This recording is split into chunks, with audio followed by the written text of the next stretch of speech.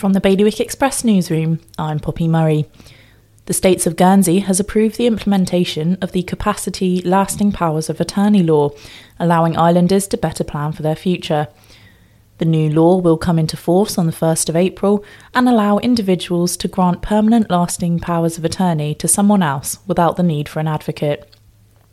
Meanwhile, Jersey's law drafting team have been left to deal with nearly a year's worth of work in just 3 months, after politicians have rushed to lodge new legislation before the upcoming elections.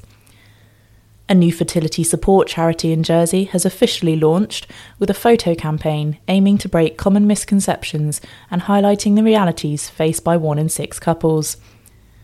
And islanders in Guernsey who have been affected by the war in Ukraine are being encouraged to attend the 3rd and final session of a free wellbeing workshop at Health Connections this evening. For more on all of today's stories, visit bailiwickexpress.com.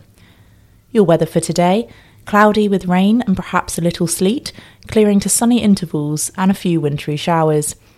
The wind will be northeasterly moderate force 4 to fresh force 5, occasionally strong force 6, becoming gusty.